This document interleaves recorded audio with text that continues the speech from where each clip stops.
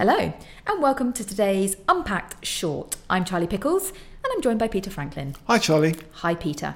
So today we are discussing an Unpacked that was on the website, Peter, entitled When Eggheads Are Bigger Idiots Than Meatheads, which, I mean, separate from having a fantastic headline, is actually rather intriguing because I would interpret that as meaning that experts are actually bigger idiots than those of us who perhaps have less knowledge? This is in relation to debate over science-based issues.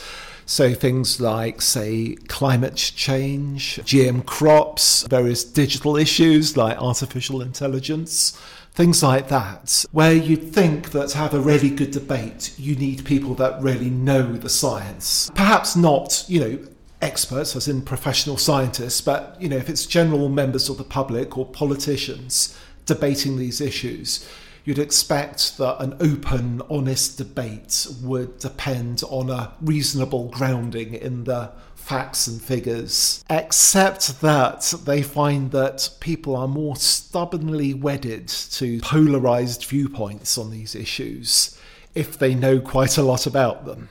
So the people that I very unfairly described as meatheads, i.e. those that really just don't know much about the science, were actually more open-minded than the ones that actually knew, that had read into the subject. And this is fascinating. So this is a piece that you were unpacking in the Scientific American.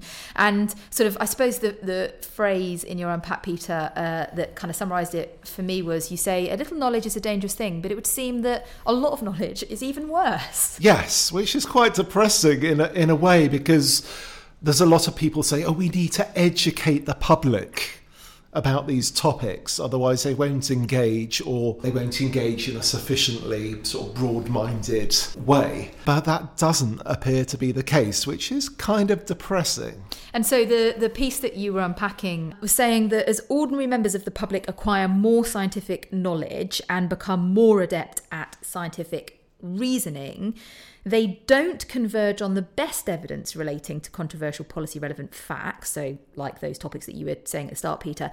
Instead, they become even more culturally polarised. So essentially, what does that mean? It means that the more I read and the more I understand, the more I can use that to prove the position I want to prove. Yes, and that's particularly bad for some of these scientific issues like climate change, where you really do need consensus if society is to commit itself to long-term actions that would be necessary to deal with the problem. In some ways that's even worse than, say, economic issues, where you can try something for 5 years, and if that doesn't work, try something else. There is a little bit of a kind of sign of hope here, isn't there? And that's around curiosity rather than knowledge. Yes, when the same people that had done this research into does knowledge help the debate? No, it doesn't.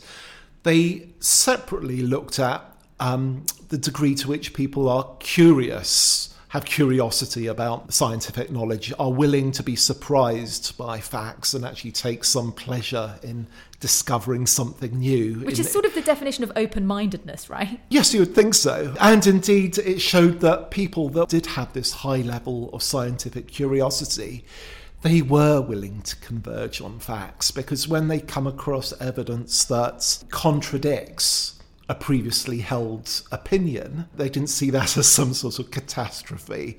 In fact, to some extent, they were kind of delighted by it.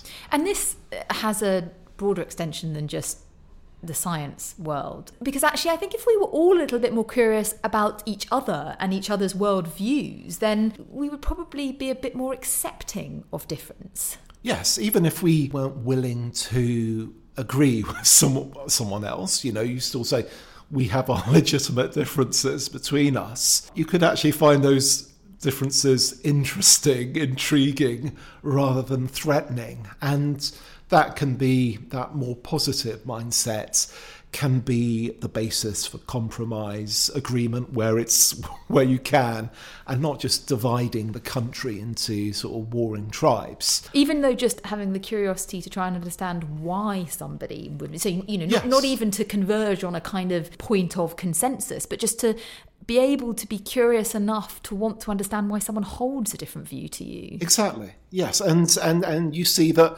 actually, yes, they've come to it through entirely sort of good faith arguments. You know, even if you think they're wrong, then at least you can accept that they can be wrong for the right reasons, and that really does make life and political life a lot less horrible, really, to put it simply. That actually you're not dealing with people that have embraced evil. They've just monsters on the other side. Yes, they've just embraced a different perspective. They've come at it from a different direction. They may have made some mistakes, but then so might you. You know, even if that's not a basis for complete agreement, it's a basis for, I think, a happier relationship. For a greater humanity. And a more united country. And it's interesting, Peter, that in The Unpacked, you draw some conclusions, let's say, about not what we should be doing, therefore, to kind of promote this, but you identify the things that we perhaps shouldn't be doing. Yes. And one of those things specifically, which, you know, I think would be fair to say is curtailing curiosity, is what's happening on some university campuses and with some sort of student activists.